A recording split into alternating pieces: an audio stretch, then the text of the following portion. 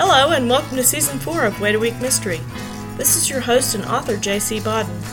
If you've been with me before, you'll know that each week I present a chapter from one of my novels. We've done 3 seasons so far, one for each of my first 3 books.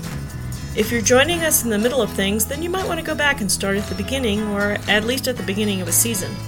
Each book is a standalone, but they are all part of a series and flow basically in chronological order. So, on to this week's podcast, in which I'll be reading to you from my novel Night Watch, which is the 4th book in the Devlin O'Quinn series. If you like what you hear and can't wait a week for the next chapter, Night Watch, as well as the other 3 books in the series, is available in both Kindle and paperback format from Amazon. And as always, if you'd like to order this or any of my books, click on the link in the podcast info to visit my website, jcbodden.com. Now let's not wait any longer. Here we go with the exciting conclusion of Night Watch, episode 418, chapter 18. Mac slipped in and out of consciousness. He was vaguely aware of the argument with Mindy, the arrival of the backup officers, the screeching siren of the ambulance. He thought he was dreaming when he saw his mother's worried face looking down at him from above, the night stars surrounding her head like a halo. He felt himself loaded onto the stretcher, heard Travis's voice, watched as the ambulance doors closed. The rough ride in the ambulance was hard to take. He threw up at least once.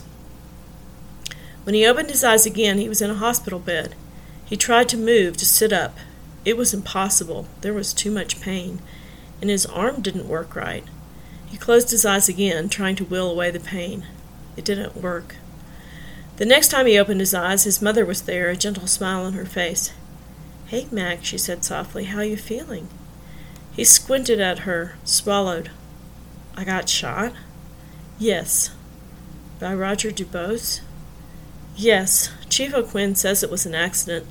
The gun went off when Tucker Wilder was trying to subdue him." "My shoulder?" "Yes, you've had surgery. You're going to be fine." He closed his eyes and let himself drift back into sleep. The next time he opened his eyes, the sun was shining through the window. He saw his sister Meredith sitting in the chair beside his bed. "Hey," he said, surprised at how his voice croaked. "Hey there, Mac," Meredith said. She stood and took his hand in hers. "How you feeling?" "Like hell," he answered, although he did manage a smile. "What's today?" "Wednesday." A frown crossed his face. "Not Monday?" "You developed a post-op infection. Ran a pretty high fever. It's under control now." She squeezed his hand. "Mom?" "She's been here the whole time. She just went down to the cafeteria for some lunch. Miriam and Miranda are with her. They'll be right back." Meredith angled her head to the other side of his bed. "Tracy's been here the whole time too, Mac." Mac turned his head. Tracy was standing, holding the rail of the side of his bed. She smiled at him. "Hey, Gabriel," she said softly. "Hey," he grinned. Her hair was pulled back off her face, and she wore no makeup. Her face was somehow paler, thinner than he remembered. There were dark smudges under her eyes. Her eyes were wide, worried. He felt that shift inside again. She had never looked more beautiful. Meredith cleared her throat. "I'm going to go check on Mom, let her know you're awake again, Mac." She bent and kissed his cheek. He never took his eyes off Tracy. When the door had closed behind his sister, Mac reached up and took Tracy's hand and tugged. She leaned over the rail of his bed and kissed him gently. "Hey, babe," he said again. "Hey." She looked at him, studied his face, his eyes. For the first time since all this started, he looked completely lucid. She brushed his hair off his forehead. "You've been here the whole time?" She nodded, the lump in her throat keeping her from speaking. "Why?" She looked at him, wondering what he meant. After a moment she found her voice. "What do you mean, why?" "Why have you been here the whole time?" "Because you were shot. I heard the whole thing on the phone. I went to the hospital, met the ambulance at the ER. They took you to surgery. Then you got the infection. They had to take you back into surgery, drain your shoulder, put you on IV antibiotics." "But what about work?" Elliot was very understanding. She stayed home with Reese part of the time, and part of the time my roommate Rachel watched him. "Didn't go home to your apartment at all?" No, Rachel brought me some things. Slept in that chair? Ate crappy hospital food? Since Sunday night? Yes. Why? I was worried about you. He pulled her hand. Say it. His face broke into that famous grin. Lopsided, crooked front incisor, brilliant white teeth. Say it? She felt that familiar tug in her stomach. Yeah, say it. I like to hear you say it. She smiled and brushed the tears off her face. Because I love you, Gabriel Francis McTaggart. I love you too, Tracy Lee Watson. It was Wednesday evening. Mac was feeling well enough to sit up in bed and eat a little supper. There was a knock at his door, and then it opened. Devlin O'Quinn stood in the hallway. Hey, Chief, come on in, Mac said. The room was full of flowers and women. Candace McTaggart and her daughters were laughing and talking all at once, but stopped when they saw who Mac's visitor was. Tracy stepped to the door and took Devlin's hand. Come on in, Uncle Devlin. Hey, little Mac, how you doing? I'm better, thanks, Chief. Surrounded by women. Devlin stepped into the room, letting the door swing shut behind him. Wow, the whole McTaggart clan. He nodded at Mac's mother and sisters. Tracy Lee? Your stitches are out? Tracy asked as she peered at his face. A thin red line ran across the top of his eyebrow before it angled down close to his eye. Yep, got 'em out this morning. And look at this. He gestured at his ankle. The doctor finally gave me a walking cast. He told me he might as well, since I insisted on walking around on the old one anyway, in the dark, at night, after it rained all day. Devlin chuckled. He turned to Mac, his face suddenly serious. Mac, I want to apologize. You don't have to do that, Chief, Mac said with a tilt of his head. Yes, I do. I screwed up pretty bad. Said some things I didn't mean, let you got shot. I'm sorry. Chief, Mac raised his good hand, raked his fingers through his hair. Roger Dubose is the one who screwed up. The only thing you're guilty of is coming along behind him and cleaning up the mess. Devlin smiled and patted Mac on the leg. Your daddy would be proud of you, son. Chief, Mac said, there is one thing. I gotta know the whole story. The smile left Devlin's face. You're sure you're up to it, little Mac? Yes, sir, I want to know. He touched the bandage on his shoulder. I need to know. Devlin took a deep breath. Tracy pulled a chair around for him, and he took it from her with a slight smile. Tracy sat on the edge of the bed and took Mac's hand in hers. Devlin studied his hands for a moment, then he looked at all the faces, one after the other, before he began. When he spoke, the pain in his smoky green eyes was almost palpable. Roger Dubose was my friend and former partner. Candace interrupted. We know how hard this is for you, Chief. You don't have to do this now. Devlin smiled grimly at her. No, Mac's right. He deserves to know. Devlin stared out the window. Sometimes mistakes you make bleed over into someone else's life.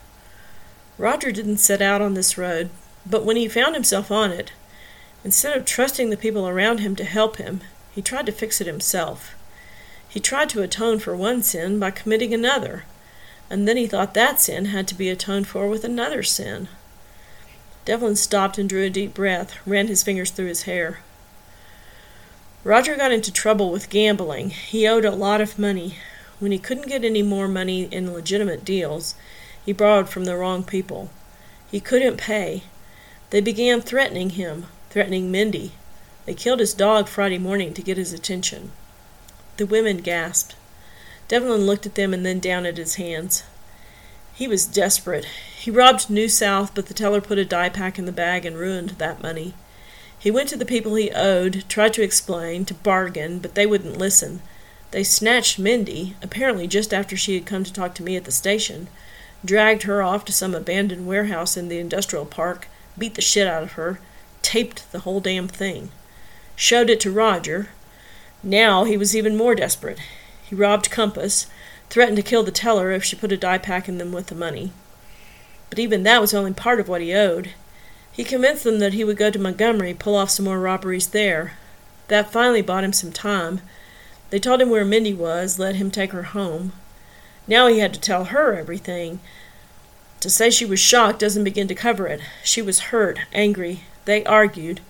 He called 911 and left her there at the house, told her he would fix it and come back for her. Devlin paused and ran his fingers through his hair again. The banks were closed for the weekend, of course, so he hit a couple of convenience stores. It was quite the little crime spree. The people he owed gave him until Monday night to come up with the rest of the money. He got Mindy out of the hospital Sunday night. They were going to leave town. He thought it was the only option he had left. They were hiding out at the cabin. He figured that with the funeral that no one would notice them, that they'd be safe there. They had flights out Monday morning to Jamaica. He had kept enough of the money he stole to buy the tickets. I don't know what the hell he was going to do after that. I'm not sure he knew either. There was silence in the room as Devlin's audience considered everything he had said. Mac was the first to speak. They attacked you to get his attention, Chief? Devlin smiled and shook his head slightly. That had nothing to do with Roger, ironically, even though he thought it did. They had been threatening to hurt people he cared about for quite some time. But it was just like I said all along. I ran up on a drug deal going down at the cabin. They beat the hell out of me just because they could. And you know this because... Mandy got a lead on some of the blood from the cabin, a small-time drug dealer named Marcus Little. Apparently he was trying to move up in the world, was meeting with some guys out of Atlanta who wanted to move a little more shit through our town. He's in custody now. I kind of feel sorry for him. Sorry for the guy that helped beat you up? Tracy couldn't keep the astonishment out of her voice. Devlin chuckled. Yeah, Elliot was his attorney. He was out on bond, which she had helped arrange, when he and his friends decided to play kickball with my head. She was not a happy camper. I don't know exactly what she said to the man, but let's just say that she's no longer his lawyer, and he rolled on his friends. The Atlanta feds have the other guys. What's going to happen to Roger? Mac's voice was soft. Elliot's representing him. Bank robbery is a federal case. She's pretty close to working out a deal. Reduced sentence in exchange for his testimony against this gambling ring he got mixed up with. Apparently it's gang-related. The feds had been investigating it for a while. Anyway, I don't think he'll have to do too much time for that. As far as the kidnapping and assault with a deadly weapon, Devlin's voice trailed off and he ran his fingers through his hair. Chief, Mac said, his voice rough, don't do that. Don't press those charges. Let it go. Devlin took a deep breath and then studied Mac's face. No, little Mac, I can't let it go. Roger could have killed you. He's got to face the consequences. Besides, what kind of chief of police would I be if I let Roger off the hook just because he's my friend? Anyway, that's the district attorney's call, not mine. Devlin looked around, smiling at the faces surrounding him. Well, that's enough of all that. I'm going to get out of here. I'm glad you're doing better, little Mac. He stood and reached over to shake Mac's hand. Then he kissed Tracy on the cheek. And you look a lot better than you did the last time I saw you, Tracy Lee. So, Mac, when do you get out of here? Mac smiled. Doc says tomorrow if I'm still doing good. Devlin put his hands on his hips, nodding his head. That's great. Mac cleared his throat. Before you go, Chief, there's a favor I want to ask you. Devlin nodded vigorously. Sure, little Mac, you name it. Mac looked from him to Tracy and then around the room at his family, suddenly nervous. He looked back at Devlin and smiled shyly. Saturday afternoon at the chapel in the Pines? I was wondering if you would stand up for me? Devlin didn't understand. He leaned forward. Stand up for you? Yes, sir. As my best man. Tracy Lee and I are getting married.